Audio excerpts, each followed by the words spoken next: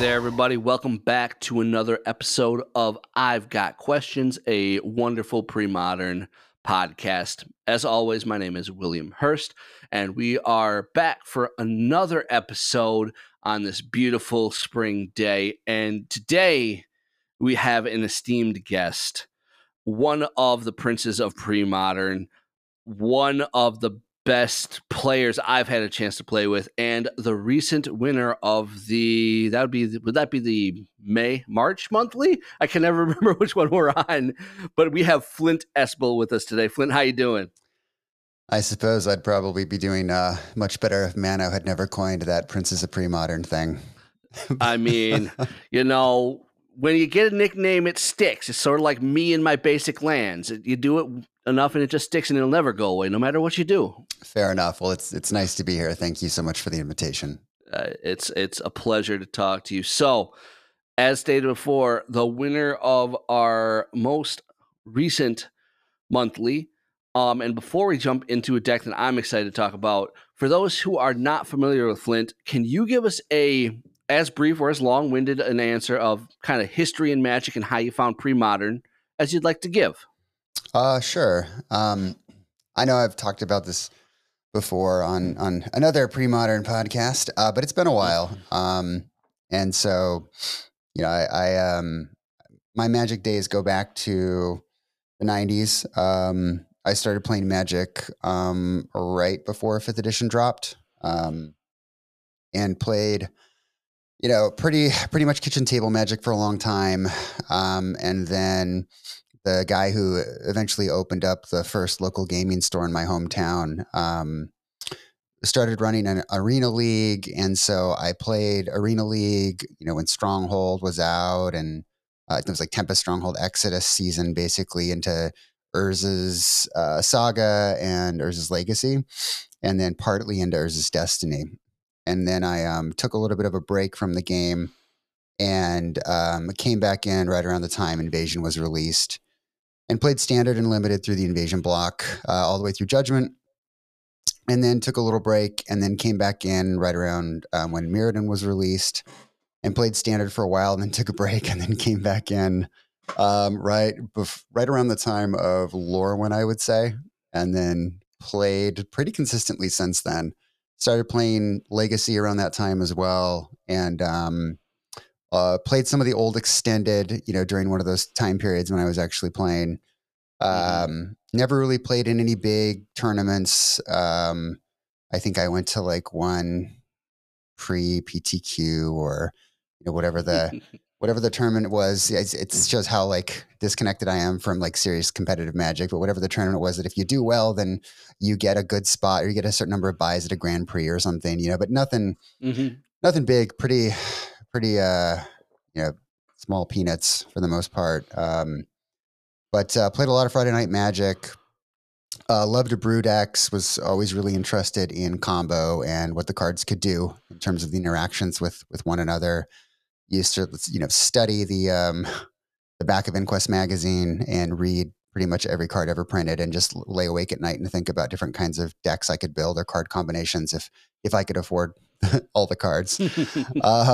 And then I found Premodern in 2018. Joel Larson had written an article for Channel Fireball where he talked about the format. He wrote 2, actually.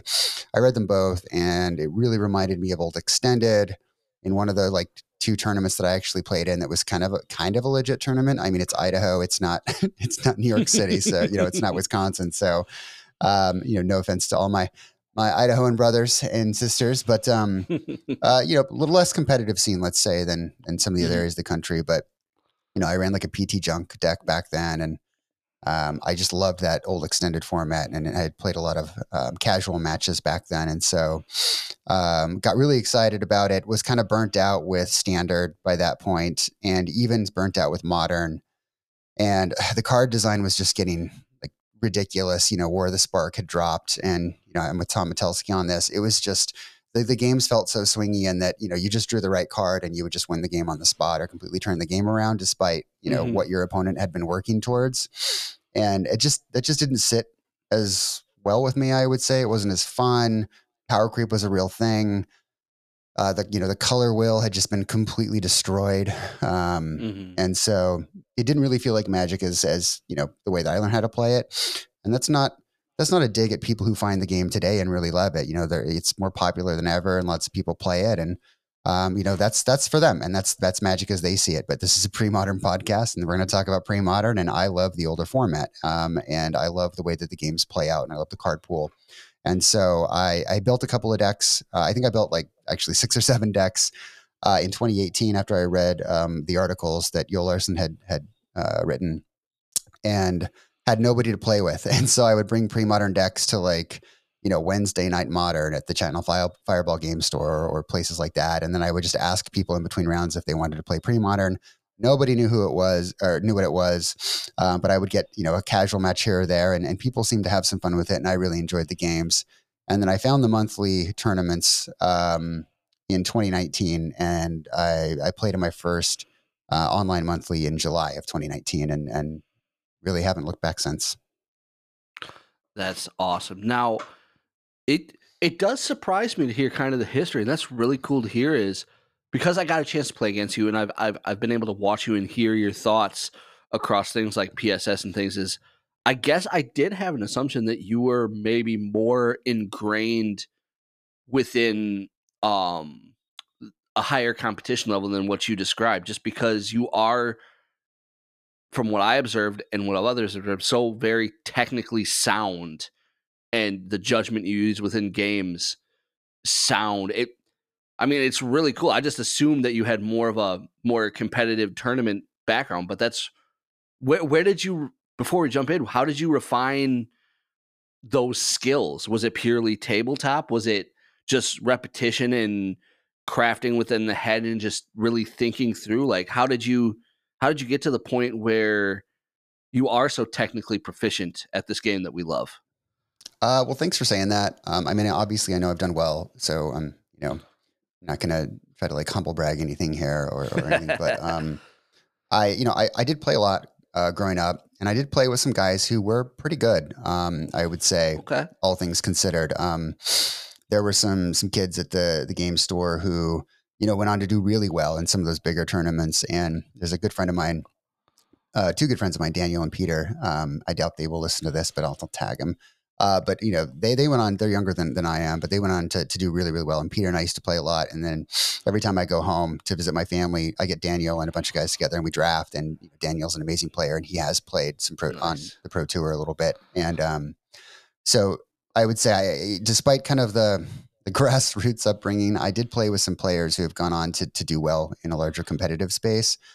Hmm. And then I like to read a lot, and I like to theory craft a lot. And so, Flores talked about this when he was on Mano's podcast, but I used to read Fight with Flores all the time back in the day, and I would read about all the Hmm. decks that he, published, and why he built them the way he did, and sort of the reasoning behind it. And I used to read all the old articles about, how to play certain cards or how to think about the game. And I just try to put it into practice. And I think it's just one of those things where I like to say that I'm, a Johnny in terms of, the types of decks that I like to play, but I do have like a small spike in me. I would say I do like to win, and I can be competitive about things. And so, um, most of the time when I go into these matches, I'm genuinely trying to win.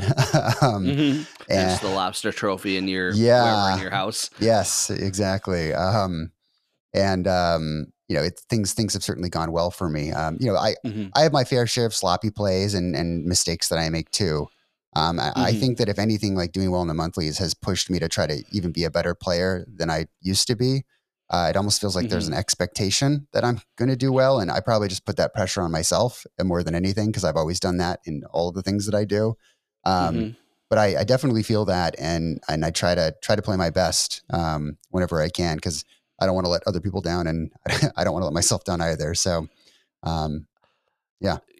I'm kind of happy you said that, because I so I had success also at the monthlies with kind of 3 in the row and a couple in the Misty tournament, like all in the short span.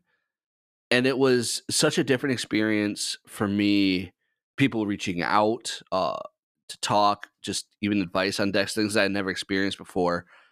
And I can relate to that pressure you're talking about. Like, I think after that, I went 2 or 3 monthlies just up until this last one, where I just didn't do very well, and I didn't do well at the last Misty event, and it did kind of feel like I was letting something down, whether that was accurate or not. So I'm glad I'm not the only one who feels that, I suppose, because I felt kind of alone in that feeling. So for what that's worth, thank you for sharing that. Sure. Yeah, so moving on. Obviously, for those who have not followed, Flint is our reigning North American champion from last LobsterCon, playing a deck that was superb. That was Angry Knot, a combination of the Stifle Knot genre and Angry Hermit with Sutured Ghoul combo.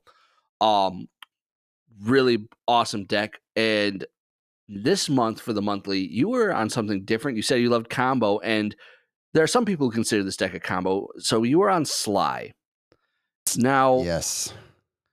we know typically, and I don't know if you agree with this, but I always consider Sligh is a healthy roadblock in a format, or a healthy litmus test. It's something that keeps a format kind of in balance.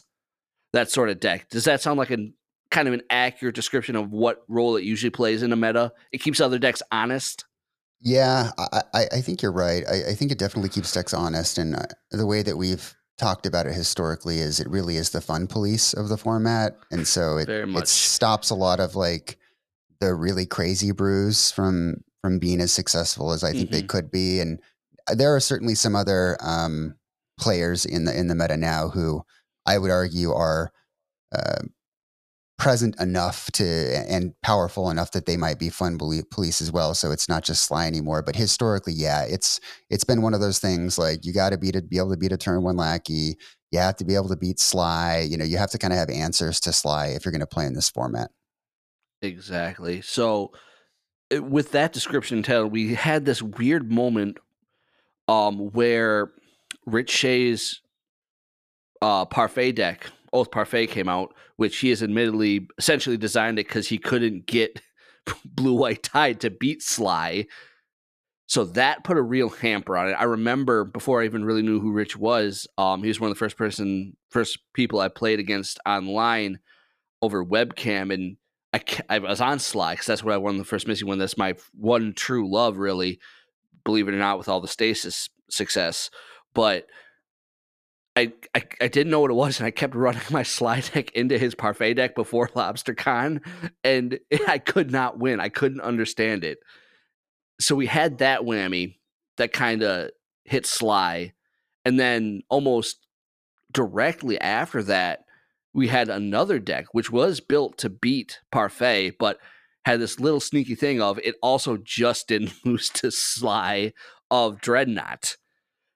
And with those two decks, Sligh got, in a lot of cases, pushed out. You'd see it played, but you weren't seeing top eights. And I would argue that if you wanted to top eight an event within the last, I don't know, almost since LobsterCon of last year, so maybe even close up to a year, outside of some few really good players,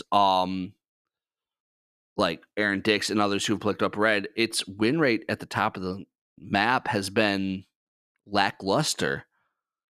So the question is, how were you going to solve it? And there didn't seem to be an answer. But you, I think, have an answer to it. It's something I have played and I love.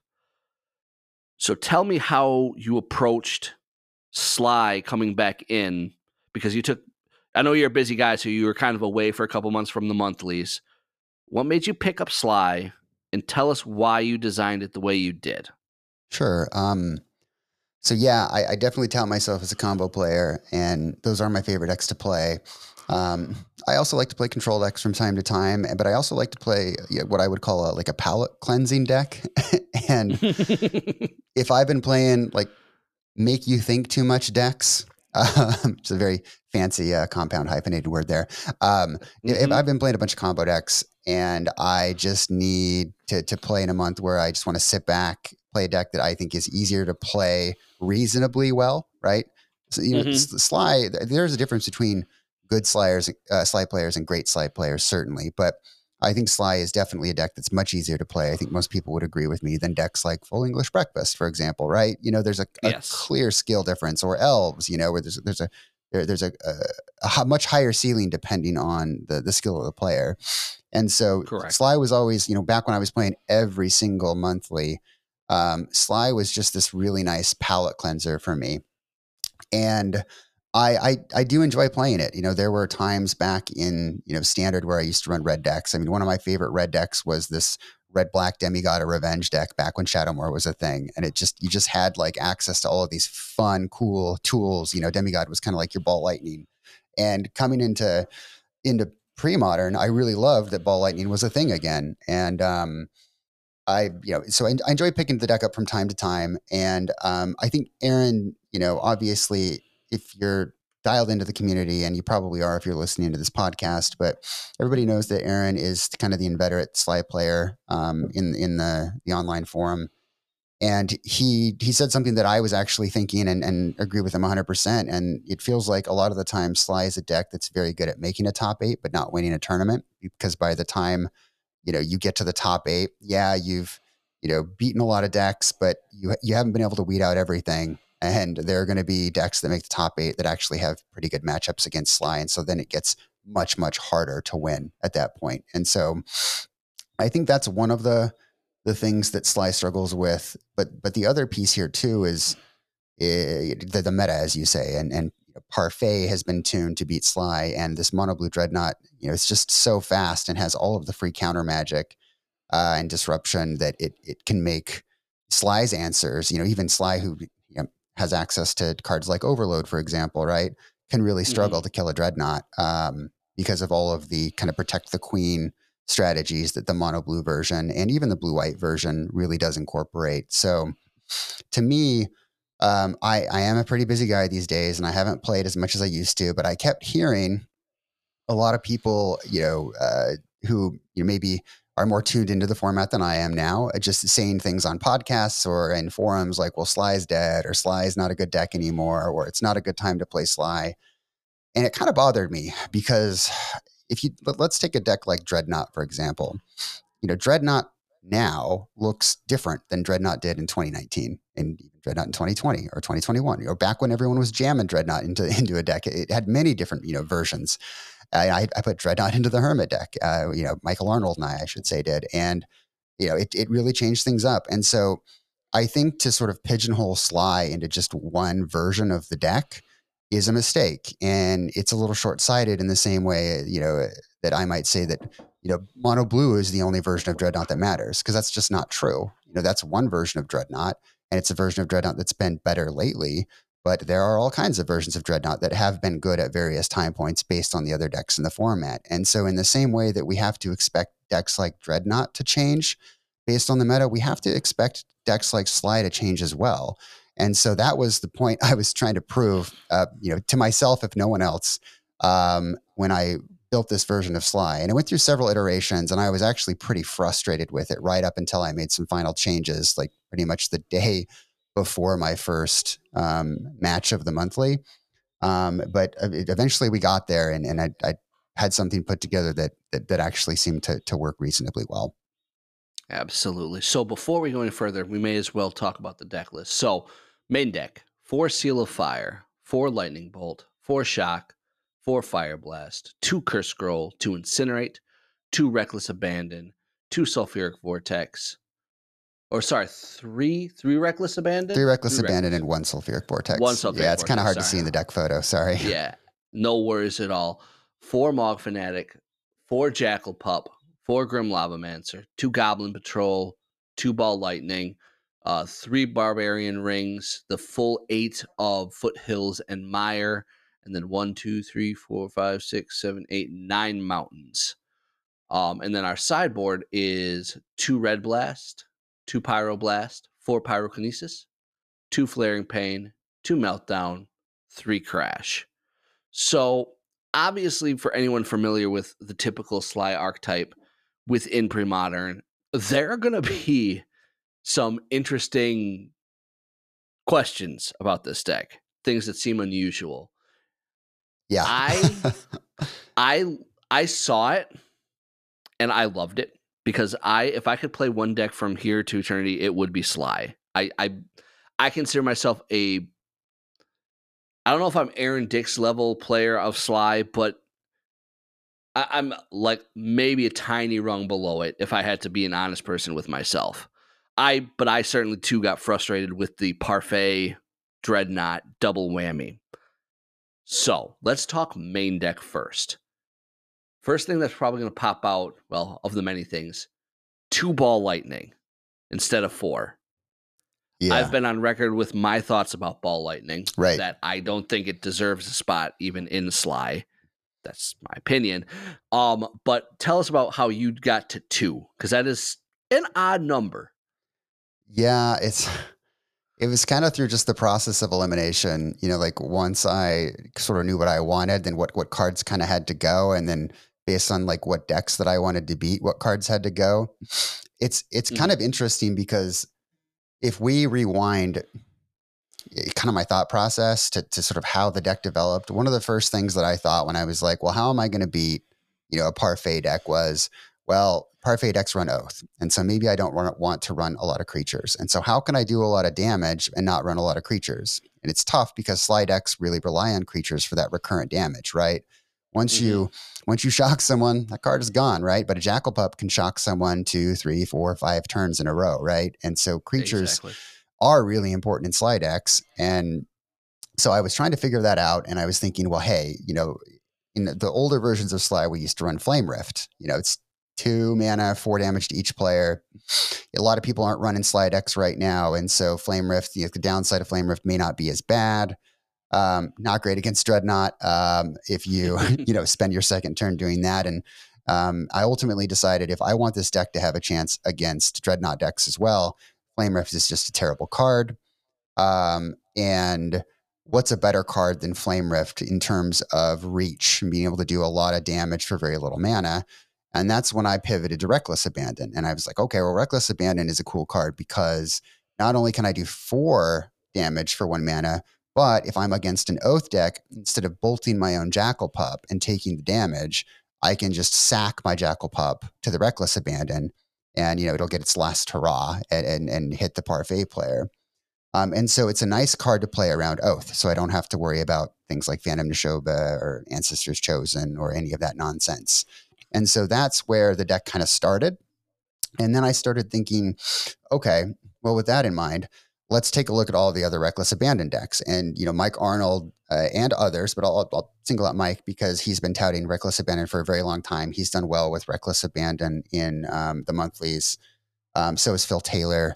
And I looked at all those decks and, you'll see things like Mog Flunkies and Mog Conscripts and Goblin Cadets. And, there's sort of all these one drop or 2 drop goblins that a lot of these decks would play. And so I put together kind of a classic Reckless Abandon Sligh list.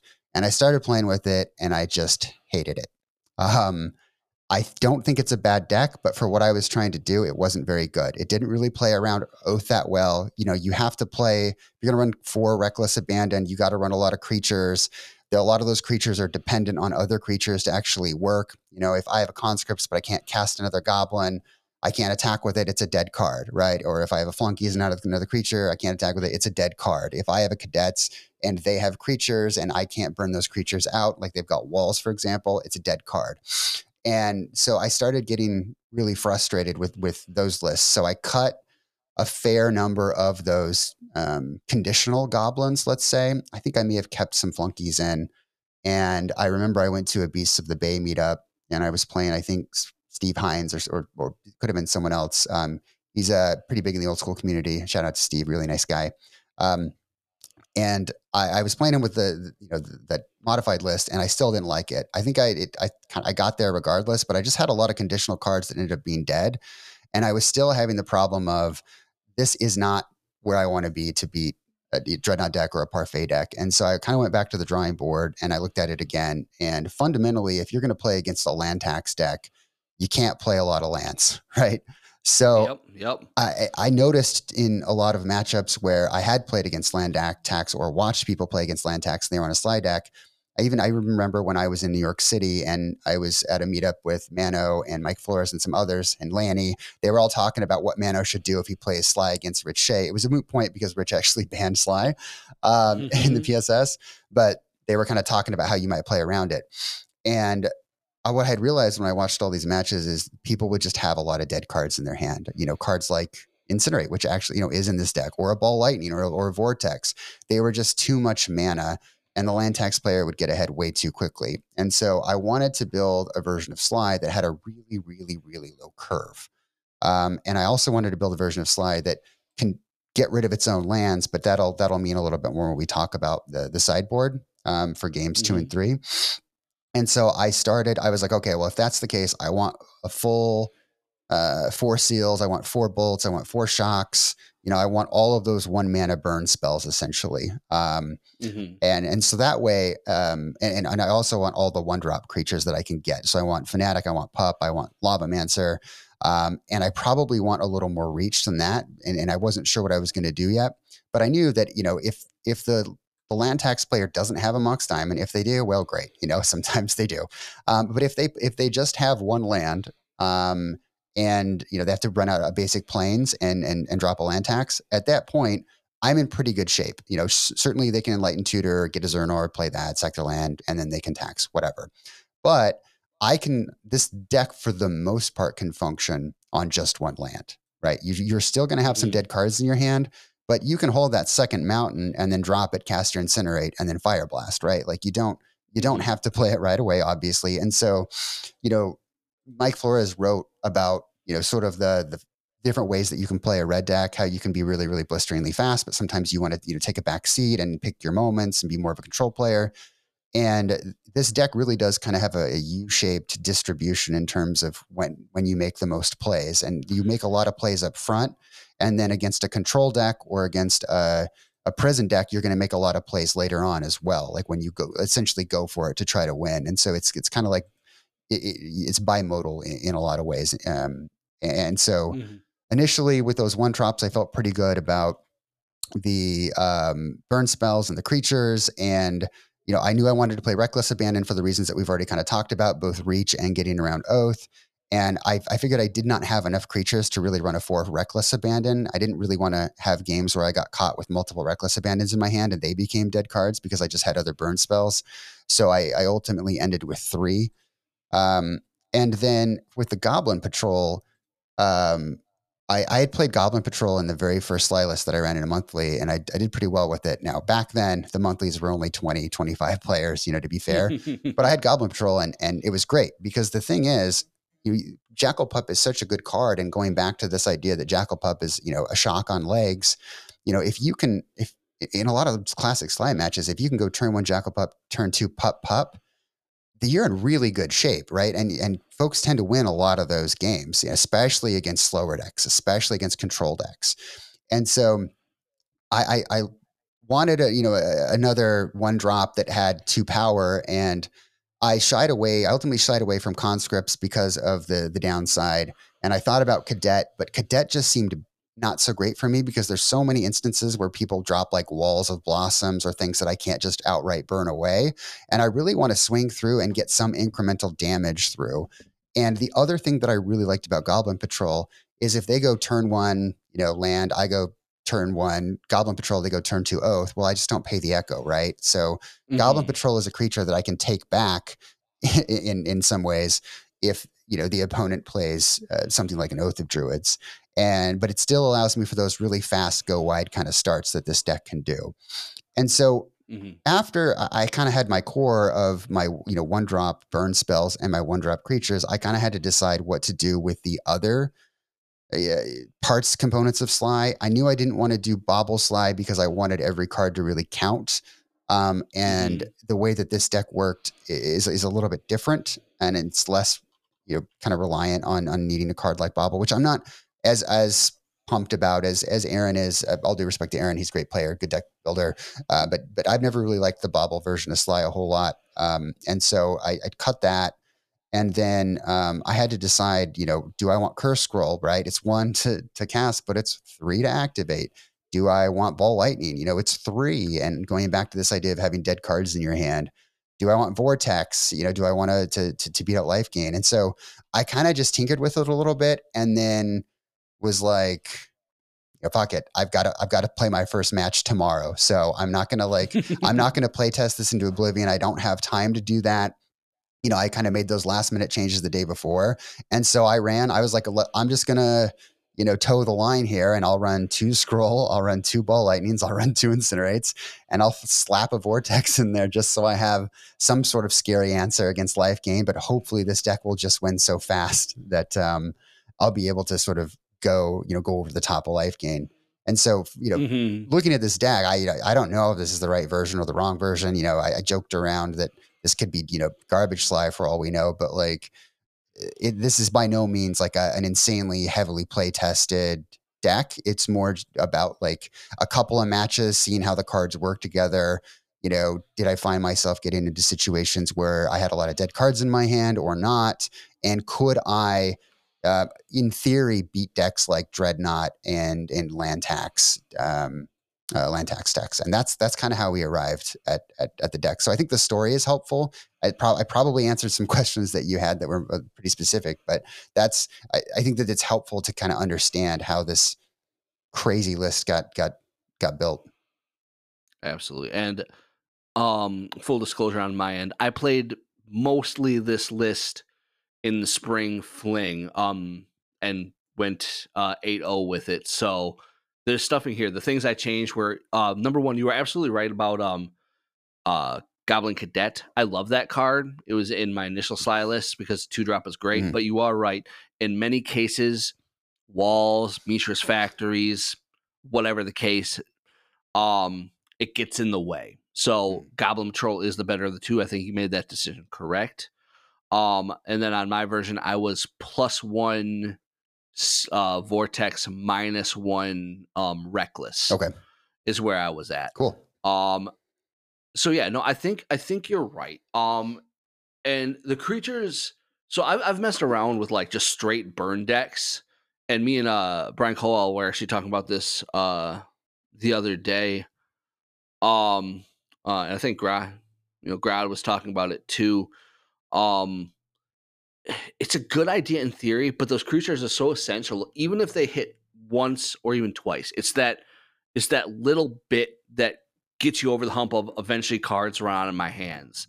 So I don't think you can really build straight burn well. No, I don't think you can. The creatures are your card advantage, right? Exactly, 100%. As much as I wish it were true, like I would say if I had one more spell, if I had a wish list, I would said, please give me. I know they'll never give me Chain Lightning. I understand. Fine. But give me Char. I'd be happy with Char, and then give me Skullcrack. Like those, and then I think you could play straight burn. But outside of that, no. In any case, though, the sideboard though is where we get spicy. Tell us how we reached some of these numbers. Because we've seen cards like Pyrokinesis and boards, but I don't think we're usually seeing 4. And then talk to me about Crash, talk to me about Meltdown, and kind of how we arrived there.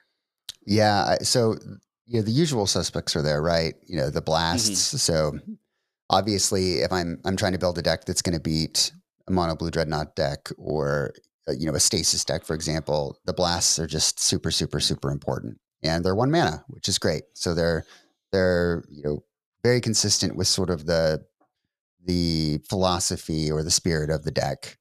But the other pieces here are a lot of, I would say, traditional Sligh sideboard flex slots, right? Some people will run Anarchies. Some people will run Pyroclasms. So a lot of people run Price of Progress. And those are all fine cards and very good. With me, I knew I had such a low mana curve that I wanted to make sure that none of the cards in my sideboard violated the rule that I was trying, for the most part, not to violate with the main deck, which is just having cards, where the converted mana cost or mana value, as we call it now, I guess, is too high. And so 1 is great and free is better. And so I put the Pyrokinesis in there as a free card and a way to kind of get card advantage against like goblins decks or elves decks where I have to, I feel like I have to do a little bit of disruption or they can race me. If you don't disrupt an elves deck at all and they have the survival, things get real sketchy real fast. And before you know it, they've got haste, they got a well-wisher in play, and they're just gaining so much life a turn. And I lost a match once to Robert Kulari where he was on the play with elves and I was on hermit and he outraced me because he got his Masticore into play and just locked me out of the game before I could, and I think I had like a turn one hermit druid or something like insane, but he raced me and he beat me that game. And so I've seen elves do some wild things as most elves players have. And so I wanted a way to shut that down if I had to. And in these kind of quick go wide strategies like elves and goblins, I figured Pyrokinesis, although it does cost me another card, would be sort of a decent answer to that. The 4 is probably too many. I think that if I were going to make some changes to this deck, I would probably cut that down. I would cut 1 to 2 Pyrokinesis. Now, that being said, I didn't run against elves or goblins, and so I didn't have to see how great or terrible they would be. So you might have better data on that yourself based on kind of your own experiences in the fling. But yeah, so let's talk that real quick because I think I do. So I think I had a chance to sit down with Michael Hoyp when he was out at the local shop with us a couple Fridays ago, and we played this matchup versus goblins. So you're right about Pyrokinesis, in which I think going down a card is just detrimental. It hurts. And also, I ran into this a couple times, is Pyrokinesis almost forced you into a position where you're playing more defensively in some cases than you want to. I had at least one game, maybe 2, in those series, and we played a good amount of series of having the Pyrokinesis in my hand and being conservative with it, so I had a red card, actually caused me to lose a match. Okay.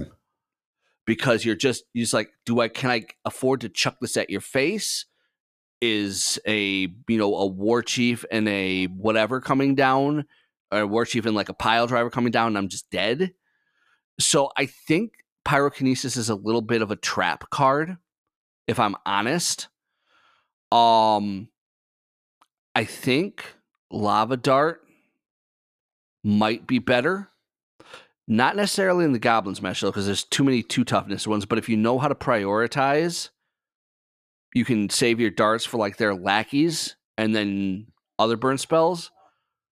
So I think my honest opinion is Pyrokinesis may be a trap card and maybe not fully needed. That's totally fair. Again, like I said, not a lot of this was testing of the final version, but just more theory crafting. And going down that card, can absolutely be detrimental. I would say I have thought about changes that I would make to the deck. We could talk about those in a little bit. And Lava Dart is a part of those considerations. But yeah, Pyrokinesis, never really got to try it out. So sounds like it would definitely be a potential spot in the current meta to make a change there in the sideboard. I think it could be. Now, that's not to say it doesn't lead to blowout games. Sure. Don't get me wrong. When it's good, it's really good. Yes. It's just, I think the way it makes your play patterns a lot of the times can hurt.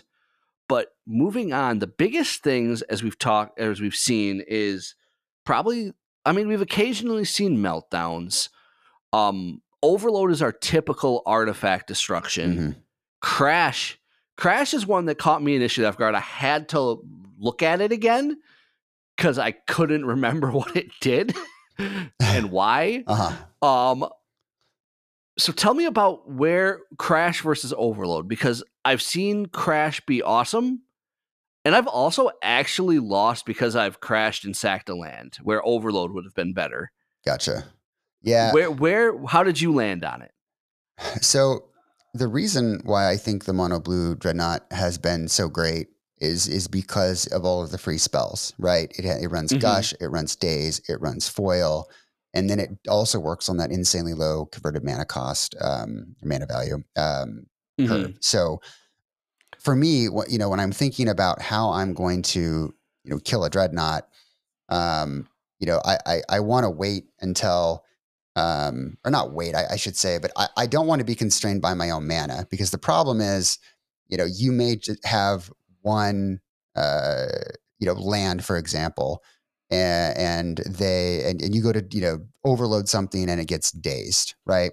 So by having a Mm-hmm. free spell, you free up your mana to do other things like pay for a daze or cast a blast, cast a red blast or a pyroblast. So against the Dreadnought decks, the dream, again, it doesn't always work out in reality the way it does in theory, would be to be able to disrupt the Dreadnought strategy and have access to, the counter magic that goes along with it. So you have access to the same blast that the blue deck has, and you also have access to the same free spells that the blue deck has. And honestly, one of the very first changes that I wanted to make to the sideboard after playing against blue a couple of times was to absolutely cut one of the pyrokinesis and add a fourth crash, because I do think it's that good.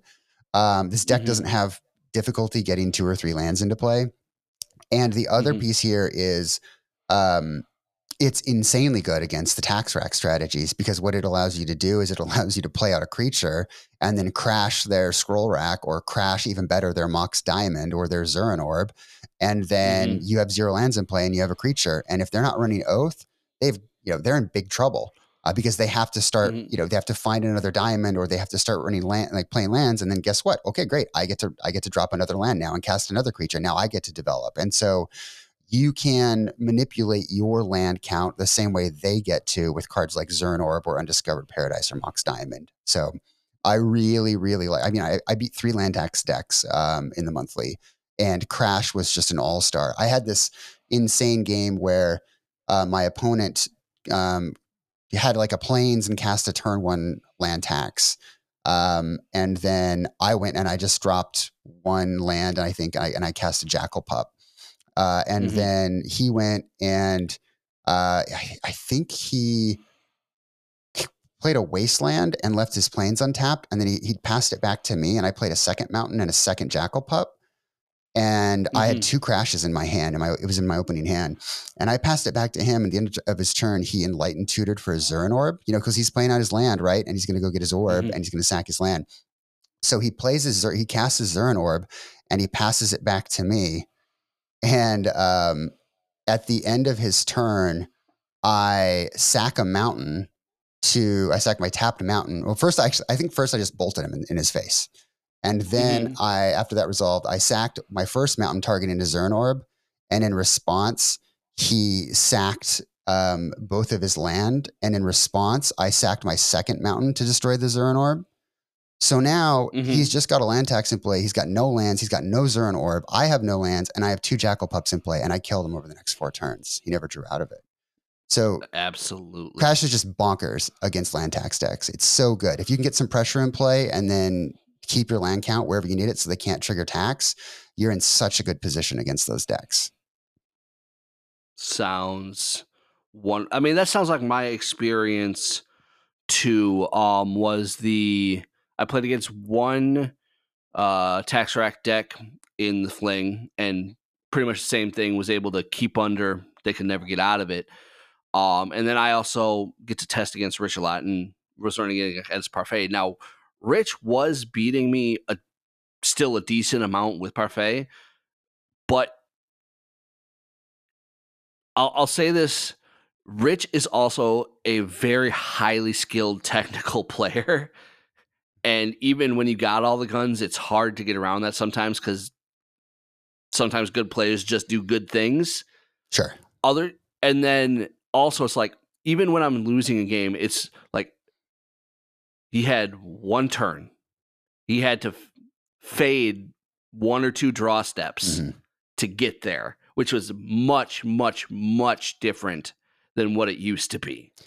It used to be 1 like land tax, and then like go Enlighten Tutor, get a Zurin Orb or an Ivory Tower, and then you're just like, well, I guess I'm just, dead. Yeah. And it's a lot harder for them to do that against this build. Yeah, I think that's totally fair. I mean, this doesn't like totally turn the matchup on its head, right? But what it does do is it Mm-hmm. makes those games much more winnable. And this deck didn't steamroll everyone that I played against, right? I mean, I won a lot of Mm-hmm. games, but a lot of my matches were super, super close. And in many games, it came down to my opponent just making a play mistake, right? Just underestimating how much damage I could do in a single turn, right? Or going for some You don't pressing an advantage you don't when, say. yeah, pressing an advantage like when they think they have one and they really don't, when they needed to play a little more conservatively. And so I beat, a fair number of folks because of that. And so, um, the deck isn't insanely powerful, but it definitely improves your matchups, I would say, in the current meta relative to the traditional Sligh list. I think you're correct. So before we get into more a debate on is this where we stay or do we change, let's talk about the monthly itself. So you said you faced a fair number of tax decks. What was your initial rounds like, your Swiss rounds or your pod round? Yeah, and I feel bad because historically, like when I'm playing in the monthlies, I will track some of this stuff, just because it's nice for my own kind of data, just to kind of look and see what I faced and how I played, how I won or how I lost, and kind of tinker moving forward. But I haven't been as immersed in Premodern lately, and I have been so busy, so I didn't do a whole lot of that. But I played against the traditional Sligh list, and I beat a Sligh list. I beat Blue Green Survival Madness. Stanley was in my pod. He's a very good Madness player. He and I had the pleasure of playing in person down at the SoCal meetup. Last fall. Really nice guy, and I managed to beat him on Madness. I played against, I want to say, one rock deck. I also played against a blue white tide deck and was able to take that one down. And then I think there may have been one land tax deck, and I'm probably misremembering. There were 3 land tax decks altogether, and 2 of them were in the out rounds or whatever, like after the Swiss. But I know I played against 3, and each one was slightly different than the other. But yeah, so kind of all over the place. I never ran into Mono Blue Dreadnaught. I did run into Stasis, as you know, so I got to test it against Mono Blue deck in that sense. But yeah, it was kind of all over the place, and I never ran into goblins or elves. Gotcha. So then, going through the pod rounds, my biggest thing with the deck that I felt a little bit is it felt maybe one land too heavy. Did you ever get that feeling? I got that feeling in every non-control matchup. So every time I played a control deck, I loved the land count. But so when I played against you on Stasis, I loved the lands. When I played against Blue White Tide, I loved the lands, because what you do in those matchups is you try to get out ahead, right? You play your pups, you play your patrols, your creatures, and then when they tap out to Factor Fiction or whatever, you immediately hit them with burn spells or whatever you need to do.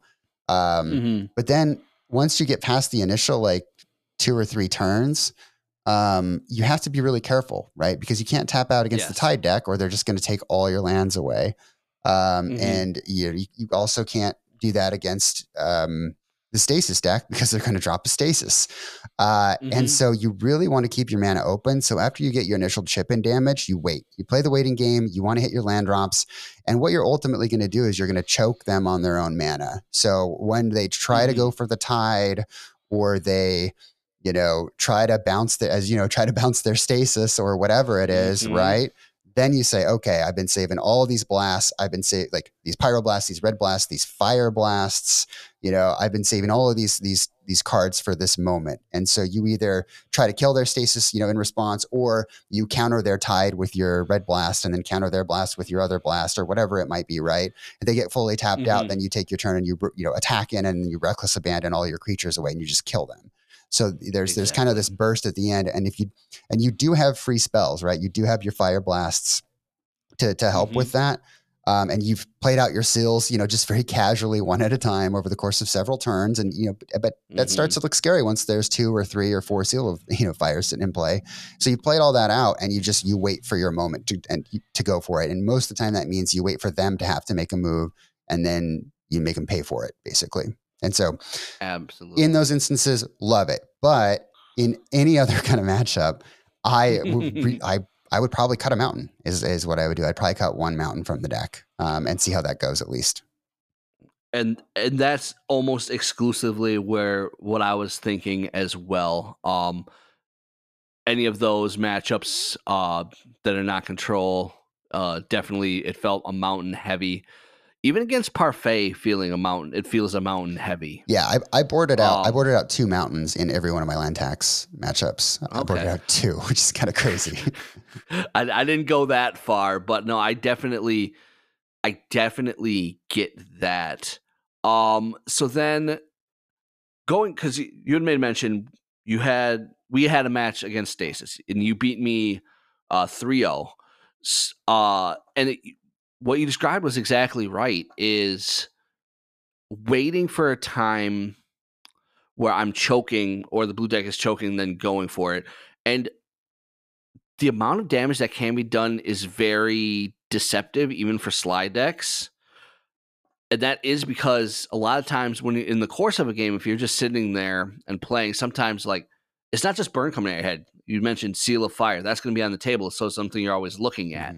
Mog Fanatic, Fire Blast. But also one thing we haven't really talked about is Barbarian Ring. Yeah.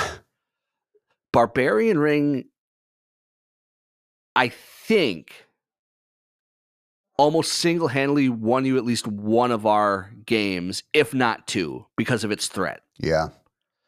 I think because you were able to, it's a non-counterable source that comes out. It's colorless.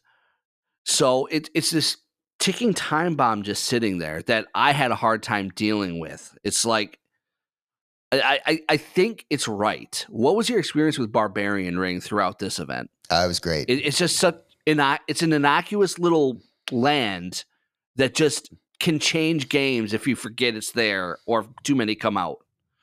Yeah, I loved it. It was really good in most all of my matches. I think the only time where it was less good is when I had it against a Sligh deck, and I was like, oh, great. Yeah, I get to Lava Dart myself every time I try to tap this for mana. But other than that, it's great because it's just like a seal. You play it, it sits there, and it's there when you need it, right? And so you can kind of get under counter magic in the same way you can with something like a seal, right? And because it's colorless, it can kill things that have protection from red, which is nice. Didn't really come up for me that much. I killed one of Dimitri's, Silver Knights in the finals, but it didn't end up mattering that game.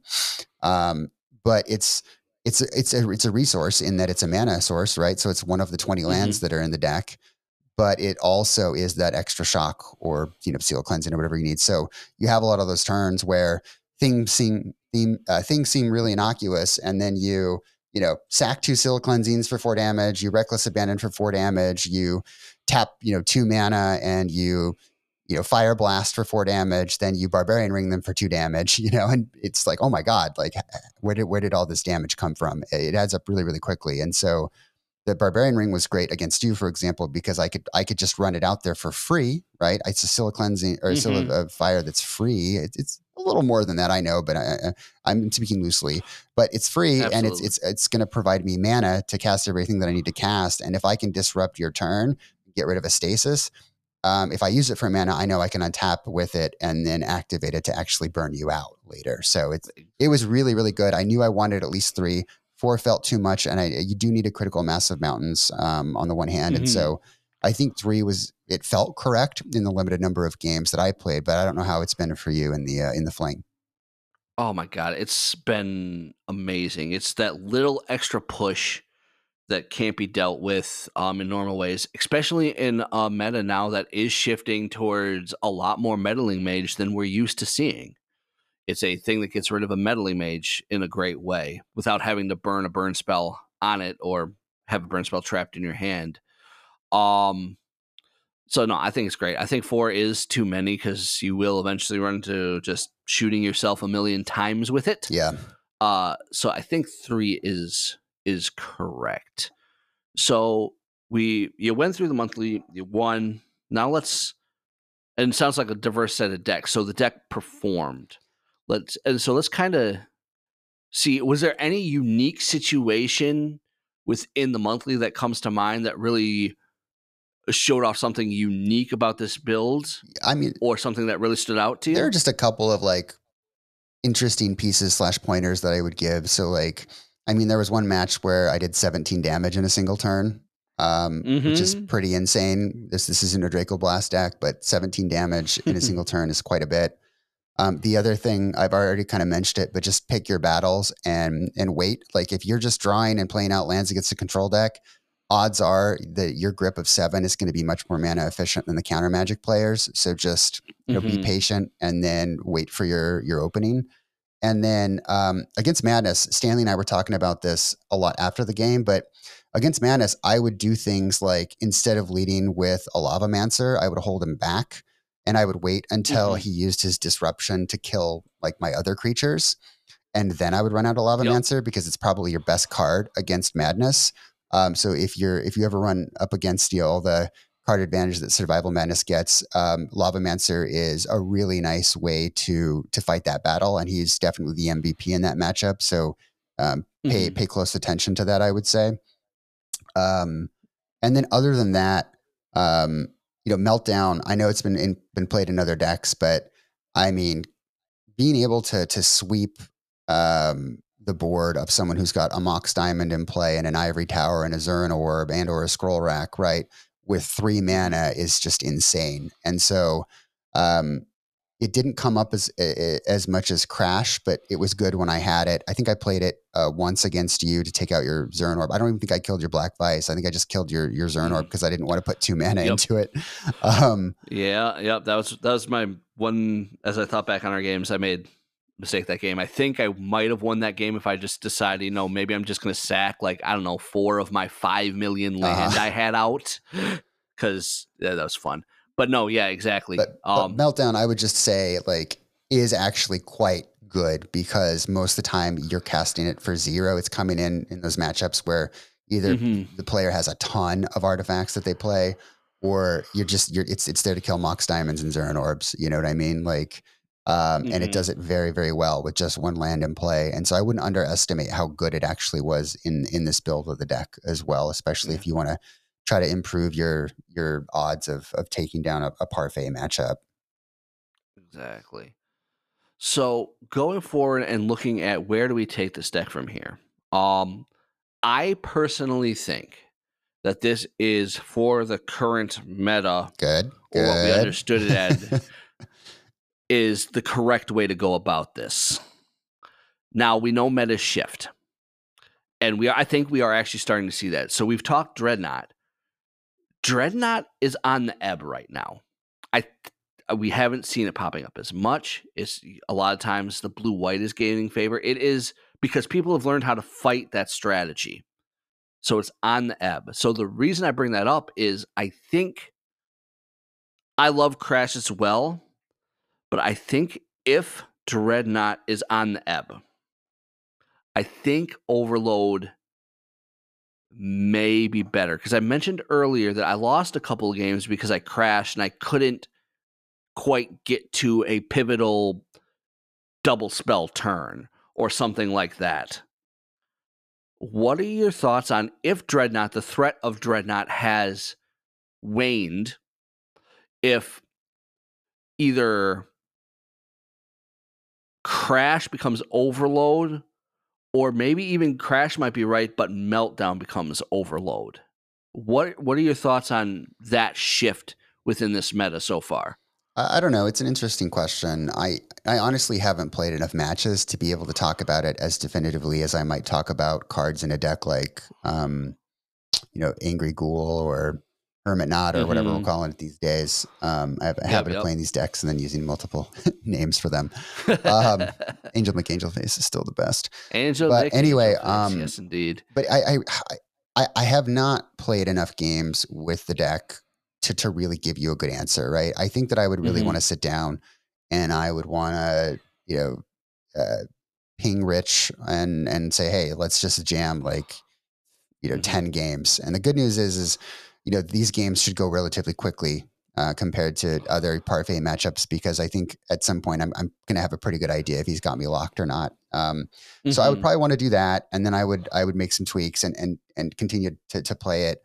this version is better against the Sam Black Parfait, right? Because he's not running Oath. It's still a threat. There are times when you run a Lavamancer into an Oath on accident.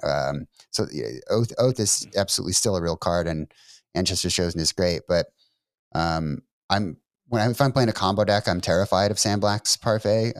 But if I'm playing this, I'm probably still a little more scared of the Rich Shea version. So right. I don't know. I mean, I like I said earlier, I really do like Crash's ability to manipulate your land count, and there's something to be said for being able to destroy a Mox Diamond and play a Jackal Pup in the same turn. Exactly. So and I think if that's where you really want to end up, if you really want to hedge your bet more against Parfait than Dreadnaught, the answer might be just to move one of the mountains to the sideboard. And cut another one of the Pyrokinesis or something, right? So, right. In matchups where you are going to be sacrificing more of your lands, maybe they're more important. I say that realizing that I also told you earlier that I boarded out 2 mountains in all my land tax matchups, and it worked out really well. So who knows, right? I think that there's an inexperience that I have with the deck that should be apparent by now as I keep going back to this idea of getting more reps in, because I don't think that I have a really good answer to your question right now, at least. Yeah, exactly. And the only insight I can provide is most of my touching against tax rack decks is against Rich, luckily for me, or sometimes unluckily because I just get beaten into the ground. Well, I think that's good though, right? Because then you know that like you're not winning because the other person's making play mistakes, because he's such an incredibly tight player. Oh, exactly. And so Rich's opinion, from what I've gleaned, is that, at least in regards to the Parfait matchup and probably beyond, is that Overload is probably better. And I didn't believe it at first, but the more I got into some of the situations and I would sacrifice land, as I said, it kind of would put me back in a weird way sometimes. And that could also just be unlucky. But it did feel like there were at least 2 or 3 games where it's just like, if I had the Overload, I win because I had that extra land. Because I couldn't Fire Blast twice in a turn or something like that. Like little things like that come up. So that's a consideration.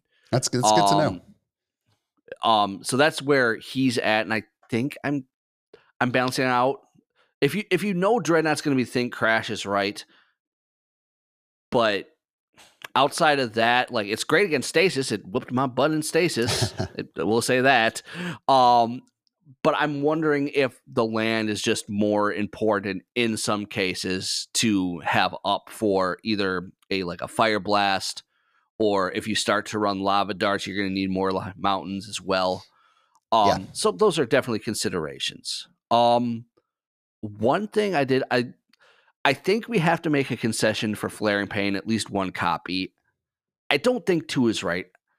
COP Red seems to be on the wane. I don't know the last time I've actually run into it, even from blue-white decks. I lost to it 1 game in the finals. I didn't get a chance to see that. Okay, well, maybe I'm wrong. But Flaring Pain, can you play that matchup in a way where Flaring Pain is a 1 of, or do you think the 2 is that number where you probably need to be to realistically see it when you need it? I mean, you got to draw it, right? Like, yeah. So, I mean, there's even an argument that, like, if COP becomes more prevalent, you probably need 3 Flaring Pain, because you want to draw at least 1, and then you've got to just pick your turns and then go for them when you can go for them. But there has to be some answer for white enchantments in the deck, and Anarchy. I mean, if you could afford to run an Anarchy, that's just insane, right? Because it takes out every white enchantment that's designed to beat you. But there's no way this deck is casting a 4 mana spell, right? It's just it shouldn't be happening. Maybe the games will go long enough to where you could do it, right? We talked kind of about that, U-shaped curve where you play a lot up front and then a lot later on in the game. And in those games when you're just dropping lands, maybe there actually is a role for Anarchy, and maybe I'm underestimating its potential. I went with Flaring Pain obviously because of the low CMC. and because of the flashback piece, so you can do it twice. So even if they do have a COP and you have to kill them over 2 turns, because even you don't have enough mana to do it, you could still do it. But it never came up. So I didn't draw it against I would have won had I drawn it against Dimitri in the game that he had the Circle of Protection red, but I didn't draw it. And so, and he had pressure. He had 2 Silver Knights. So, oh boy. Yeah. So not your traditional, control. He's more mid-range, right? And so that becomes much, much tougher because I don't have the luxury to wait around to eventually draw a Flaring Pain or even an Anarchy for that matter if I had the mana. So I think it's tough, but every Sligh deck has to have some kind of an answer to problematic white enchantments. Now this deck can't beat a Silver Knight and a Worship. And I can get a Curse Scroll or a Barbarian Ring and try to do it that way. Odds are by the time I get one, they're going to have a second Silver Knight and they're going to have answers for my Curse Scrolls. But it's pretty grim. They can't just sit back, but it's pretty grim for me if they can drop Proid creatures in a Worship. But again, a lot of decks don't do that. It was even a thread in the Facebook group today where someone's running the solution and they cut the Silver Knight. So there are fewer and fewer of those knights or Galenas or Silver running around. So the red decks don't have to worry about that as much as they may have previously. But it's either got to be Flaring Pain or it's got to be Anarchy. And there has to be at least 2, if not 3, because you just have to draw one. So one of my answers to that question, Anarchy is probably the best answer, if not for, I'm not even going to say if mana cost. Anarchy is the best answer if it's an instant. The mana cost isn't necessarily the bother to me. It's the sorcery speed of it that bothers me the most. Right? Because I don't ever want to tap 4 mana on my turn for that, ever. So I think if it's an instant, I'll play it at 4 mana over Flaring Pain, even in this deck, I think. Because in the matchups where it's going to be good, you're not typically worried about keeping your land count down in many cases. Most Parfait lists have ejected their cop reds out of their sideboards. Yeah. Because they were so confident in the matchup.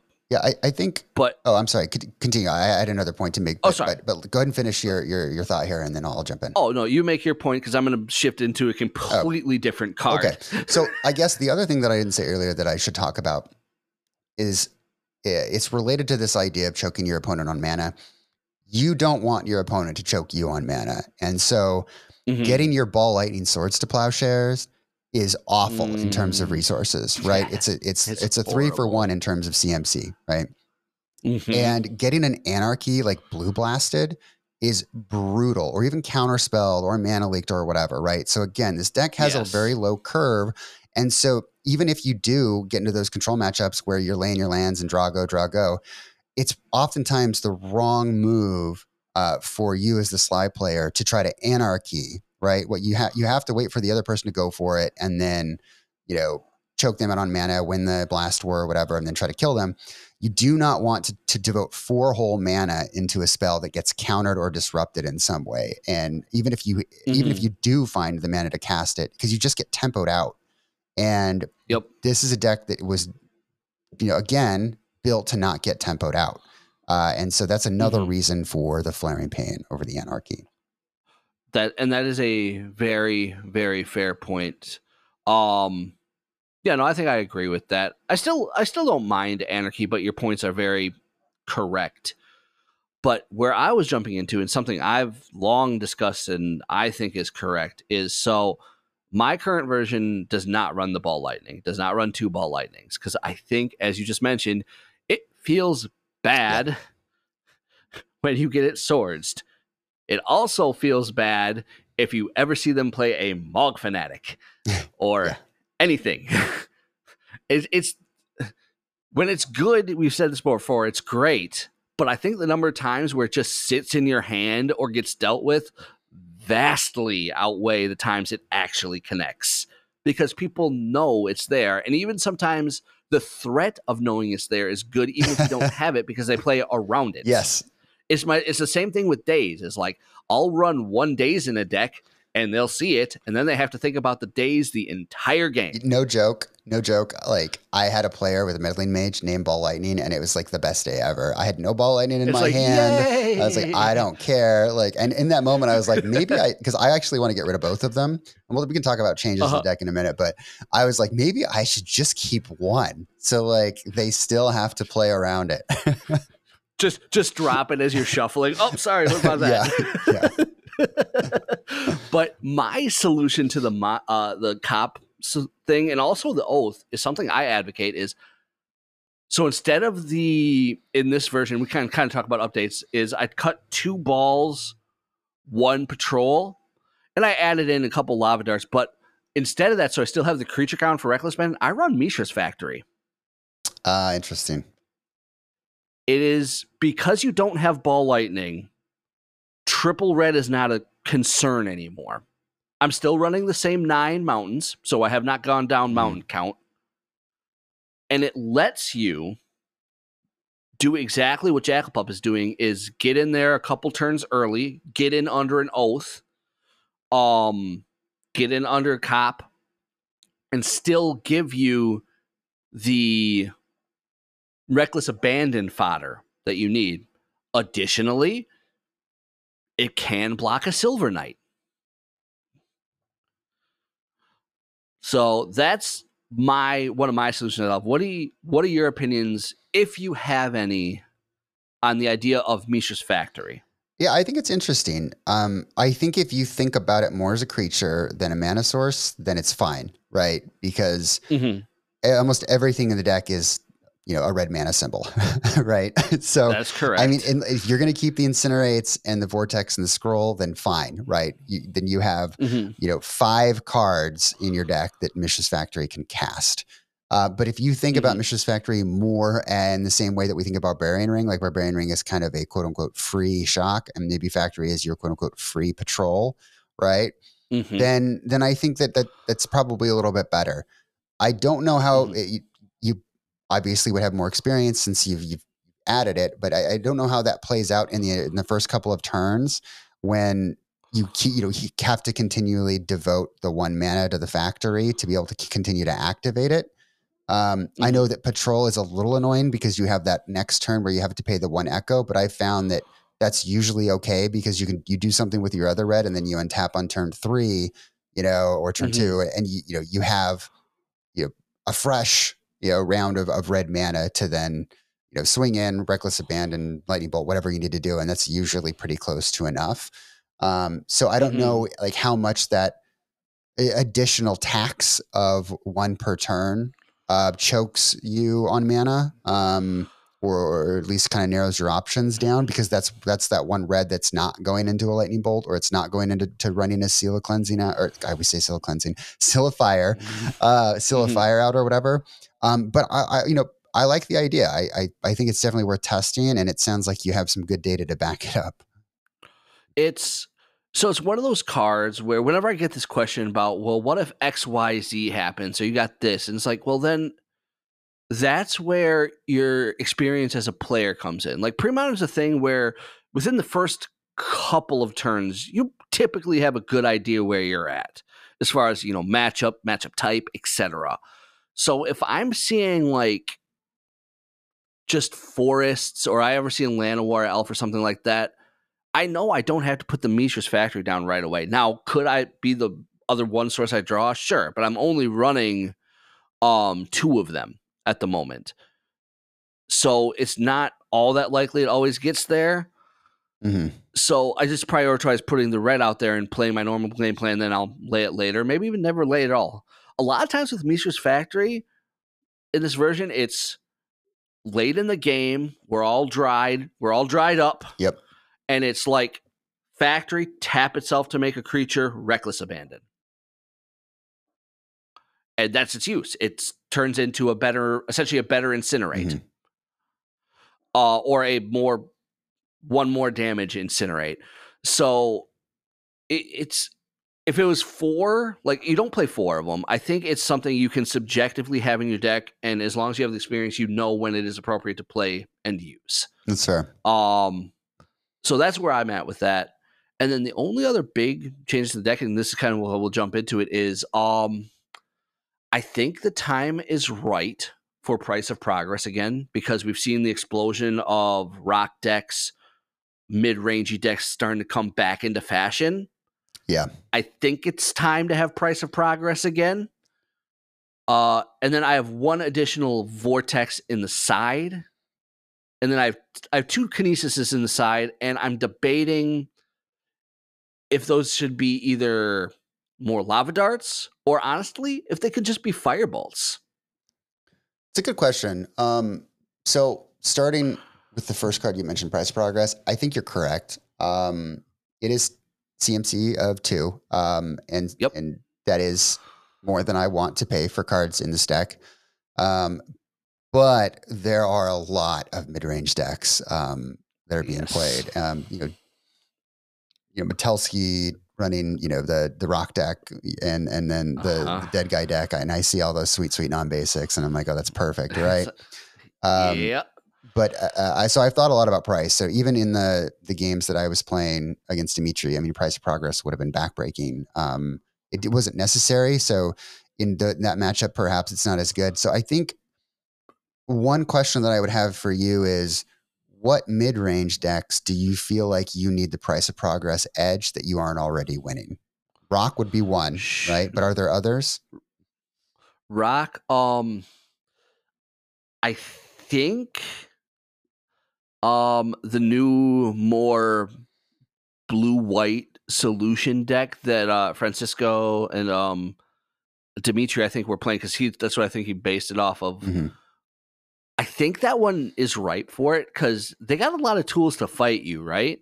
Like, it's not like it wasn't a walk in the park. At least it doesn't seem like it would be.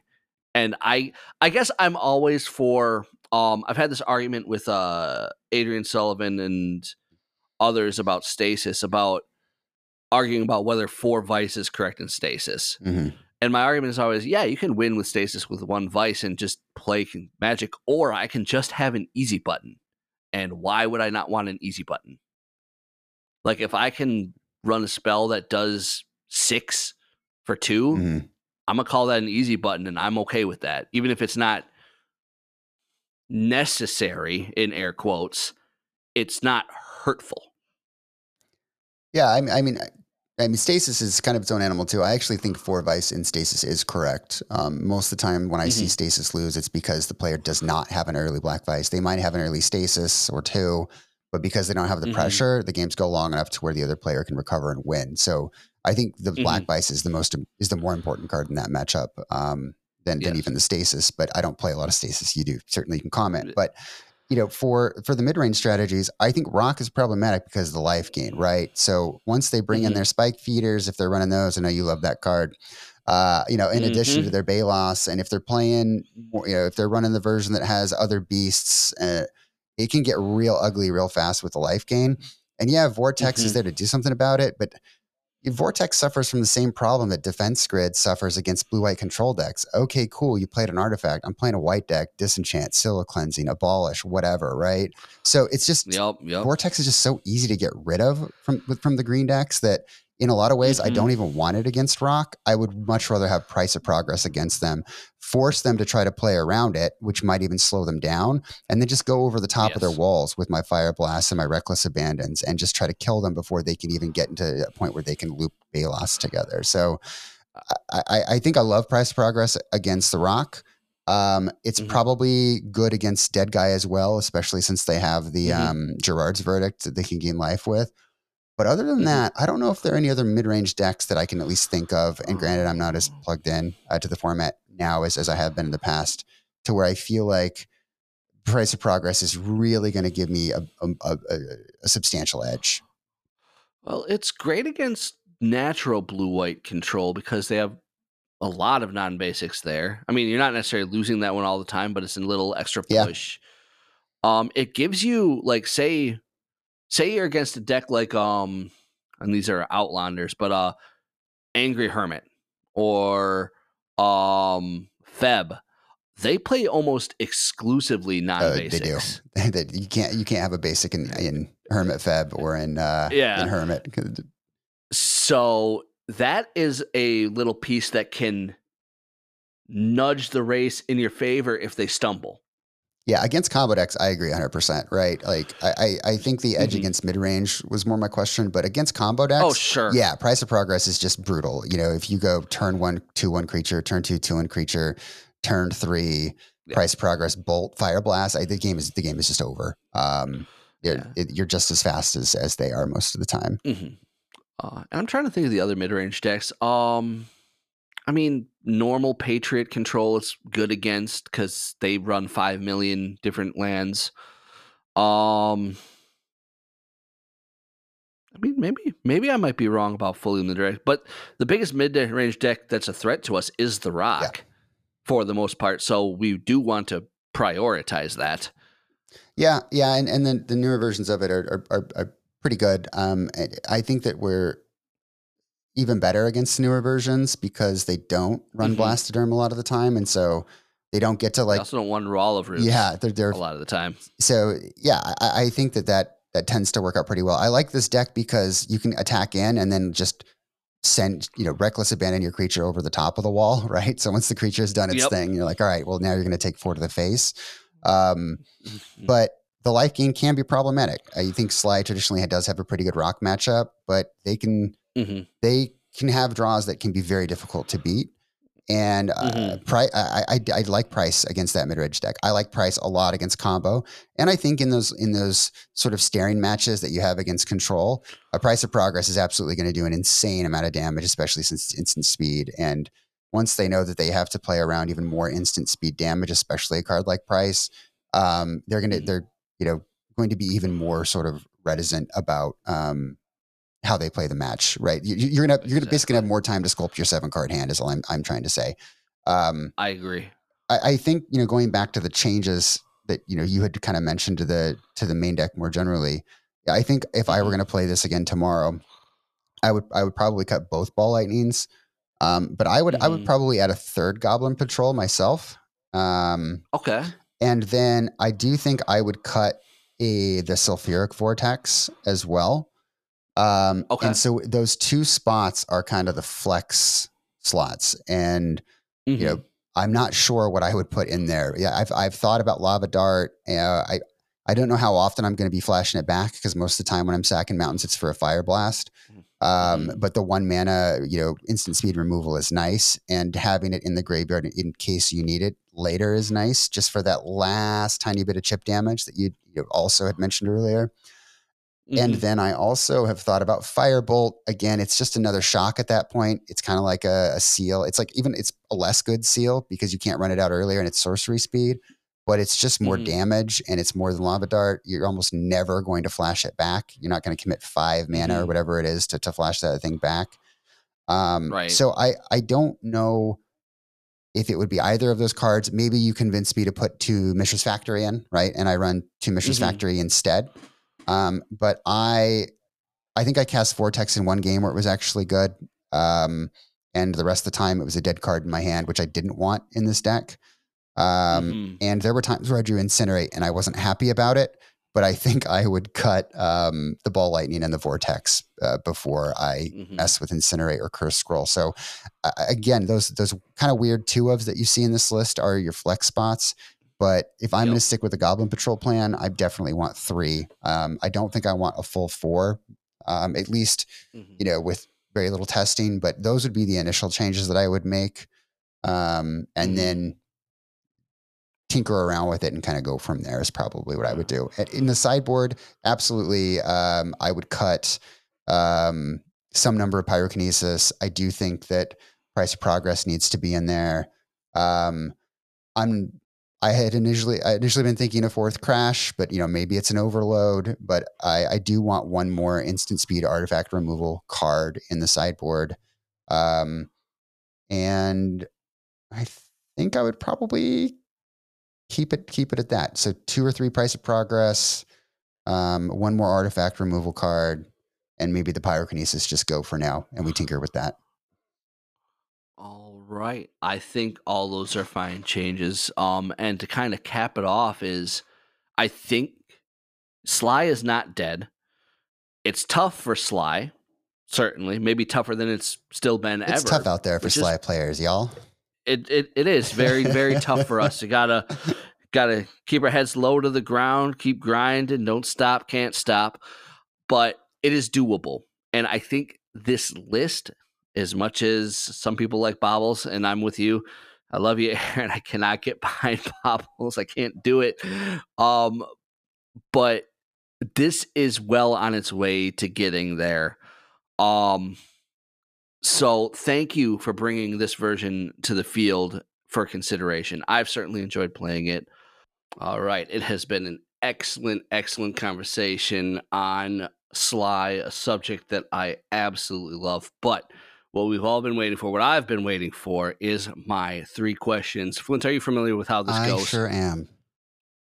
All right. So why don't you go ahead?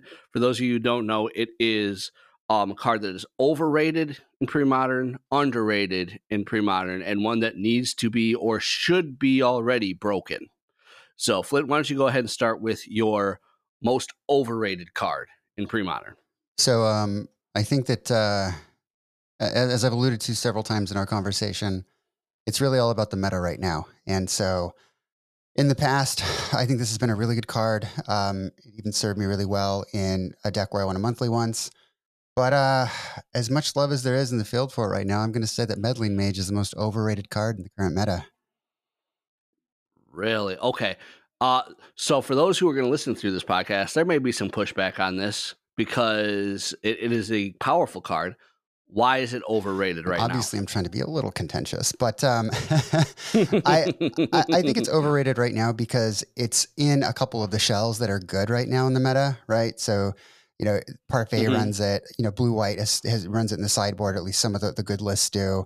And I think you're right, it absolutely does powerful things, but a lot of people dig on Enlightened Tutor because it's a card disadvantage, but that's a card that does powerful things. So it's all about where it's seated in the meta right now. And with all of the control right now in the meta, I think that it's actually going to be overrated in the next couple of months as other strategies start to kind of fill in the gaps in the same way that, certain strategies arose to deal with, Parfait or with the Dreadnaught decks. I think that Meddling Mage is not going to be as good in the next couple of months. Okay. We're calling it now. Here's a question. So LobsterCon is coming up. We going to see a lot of Meddling Mages or few Meddling Mages? No, a lot of Meddling Mages or few Meddling Mages at LobsterCon. And do we think winning deck list has Meddling Mage? I think it'll be in the top 8. I don't know if the winning deck will have it, though. We'll see. Okay. Gotcha. All right. So after that spicy meatball, got to keep coming with more spice. Why don't we go ahead and go with the most underrated card in Premodern? Most underrated, I would say, is Basic Swamp. Basic Swamp. That's beautiful. Go, preach. Preach. I'll of course add a little bit to that. I do think it's been a while since we've seen a good mono black deck do some work. Certainly, in the first couple of years that I played, there were a lot of suicide black decks, and then there were zombie decks. It's a personal favorite of folks like Robin Lund. And I don't know if zombies is good right now, but I do think that black is ready to make a comeback. And whether it's kind of the contamination deck that we saw Michael Arnold run, or if it's the black white erratic explosion deck that Mano talked about with his guest, I can't remember his name, I'm so sorry, on his most recent podcast. I'm blanking on the name too. Mano, we apologize for that. I just saw somebody post about it too. It's not a Mark. I listened to it, and I should know his name, and I feel pretty terrible about it. I'll think of it. I'll think of it in a second, but yeah. But I do Absolutely. think that black decks, whether it is a mono black or whether it is a maybe a 2-color black deck. Certainly the Rock has kind of had a bit of a resurgence, but I do think black as a color has been underrepresented as of late. And if you look back to a couple of years ago, Matt Harper is his name, by the way. Sorry, Matt. Matt Harper, there it is. But if you look back, there was a time where duress in Cabal Therapy kind of ruled the meta. And I do think that black is a little underrated right now, and I think it's going to make a comeback. You know what? I'm actually inclined to agree with you. Black has some of the most potent tools too, which you just mentioned, Cabal Therapy and Duress within its arsenal. It's just that the main things that Black could do to your game finishers, I'm talking Tendrils, I'm talking Yogg's Bargain and Will and all of that are banned. A lot of Black's most potent finishers, unfortunately, are so potent that they have been banned. There's no necropotence.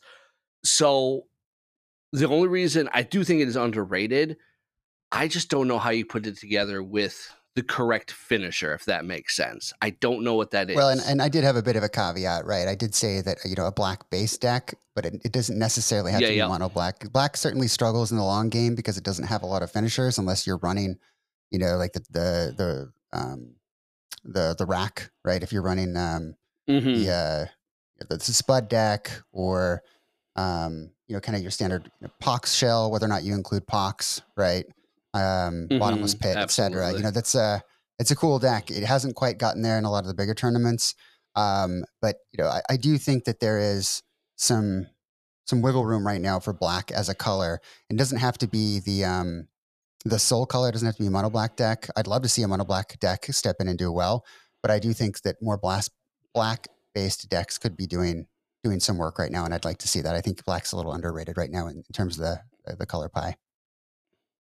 I do agree. I really want to find some way to break like Basium Strip and all the ritual effects into like Drain Life or something like that. Like that's my dream personally, because I would love it. But however it gets done, whoever does it, I think I saw one close. I can't remember the gentleman's name. It popped up. He did well in an in-real one. It was essentially it's black blue, but a lot of mono black Lion's Eye Diamond Storm deck that finished with a hunting pack. Nice. So there's got to be something there. But moving on from black, what is the card in Premodern, in your opinion, that needs to be broken or should have been broken already? I think the easy answer here is show and tell. But that's kind of the card that I think a lot of people would expect me to say. But the card that I would really love to see broken in Premodern would be Mind Over Matter. I would just love to see someone break that, whether it's like an Arcanist deck, or like Patrick Chapin ran a deck a really long time ago where he used, I think it was Mind Over Matter and Cloud of Fairies and a bunch of like untap effects to generate a ton of mana with Cradle. And so I've been trying to think if there's any way that you could build like a Mind Over Matter show and tell Cradle deck. It's too cute, but I just love the card Mind Over Matter. I have a lot of fond memories for it. Show and tell is unbanned now. I would love to see a deck that makes use of it in some way, where it plays some vital role. Boy. I think that would be really, really cool. Stop preaching to me. I had that deck. I was working on that deck. It was show and tell. And if I can find this, I'll show. I wish I could show it to you right now. I have it in my Mox field. It was show and tell and Mind Over Matter. Yeah. And all your things to re-up on mana. It had things like the shuffle. What's the card that shuffles your? It's not Felden's Cane. It's the blue card that shuffles your library into deck. I think it's a sorcery. Yeah, I know what it is. They run it in the Dream Halls decks. Yeah, but the engine I was using was Lotus Field. Oh, nice. It feels real bad if somebody has a wasteland. Yeah. Yeah.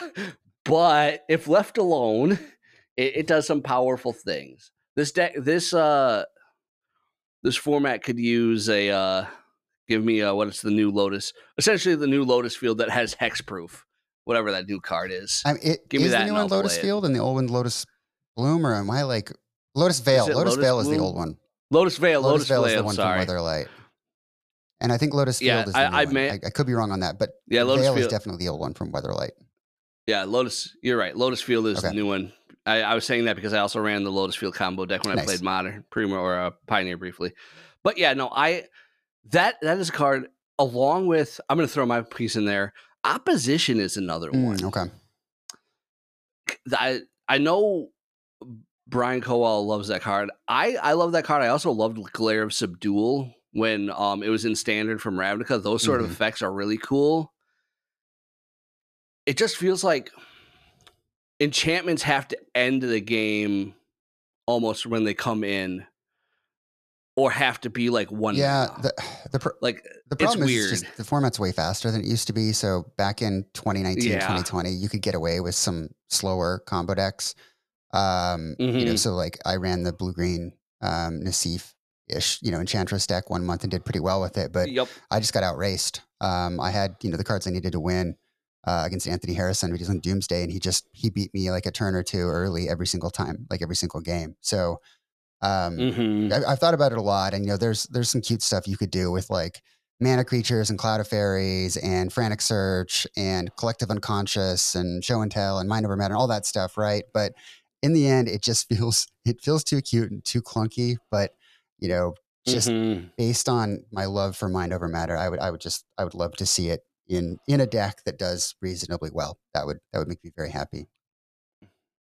I would agree. I think if it does well, it's in some sort of show and tell deck. Alongside, like, I would love it if it was alongside what's it called? The Decree of Silence. Oh yeah. That would be. I love that card. That's another card I would love. Me too. It's just, I love the big clunky ones that just want to do big stupid things, and the format won't let us. Right? I know. Now. I'd love to see that in like a replenish deck or something, but it's just it's probably isn't going to happen. do that into like replenish that, and then like Form of the Dragon or Day of Dragons. Day of Dragons would be another cool, and like in that blue green kind of like terrible deck idea that I just had, like run a Day of the Dragons as well as an alternate win condition. That's great. That is. These are the things that I think about but don't actually build. So LobsterCon, obviously blue green Day of the Dragon deck incoming. Get ready. He's gonna take it by storm. Yeah, so that was a wonderful little segment here. And guys, just so you know, I'm going to sneak it in here. We were trying to be coy. I have no way to end this segment without saying we've inserted this segment into the episode because we forgot to do it. Our bad. Our bad. So back to our regularly scheduled programming. Thank you to my engineer and my mixer for getting this done for us. Before we kind of head out, Flint, do you have any sort of shout outs, announcements, upcoming things? Do we have any? I mean, do we have PSS hype? Do we have LobsterCon hype? What do we got? So LobsterCon is a month away. I'm really excited. I'll be there. If I met you last year, come say hi. If I didn't meet you last year, please come say hi. Let's grab a beer together. Let's chat. I'm really looking forward to seeing everyone that I saw last year, and then all the new faces as well. It's just going to be a blast. I'm also, as you know, I'm going to come to the Midwestern tournament in July, like a month after that. So we'll get to hang out in person, which I'm looking forward to. And come say hi to me there. Definitely go or try to go. If you're not already planning on going, Madison, I'll just plug it, is an awesome city. I did my graduate work in Wisconsin. I love Wisconsin. I love the people in Wisconsin. Milwaukee and Madison are two of my favorite cities in the country. They're amazing in the summer. It can be a little rough in those long winters, but still amazing. So it's a great place to visit if you've never been. And just based on the caliber of players that you guys get at those tournaments, I think there's going to be a lot of cool decks and a lot of great magic. So check that out either in person or through the stream. Other than that, Mike Hoyp and I do have an announcement that will be coming up soon regarding the PSS, but I'm not going to say anything more than that. Soon. It's always soon. Stay tuned. All right. Well, thank you so much for joining me today, Flint. It's a pleasure. It was a pleasure to play against you finally. It was a pleasure to lose to you, and more so, it was a pleasure to have this discussion about one of my favorite decks. So, guys, thank you to Flint. Thank you to all of you who are listening. You guys amaze me with the comments afterwards, the support you give guests that have come on. I've had a couple people reach out to me that after episodes, people start asking them some questions, getting them involved. So that's really kind of a cool metric to see. So with that being said, everybody, Flint, have a wonderful night. Guys out there in podcast land, have a great night, and we'll talk to you later. Take care, Thanks everyone. so much for having me. My pleasure. Take care, guys.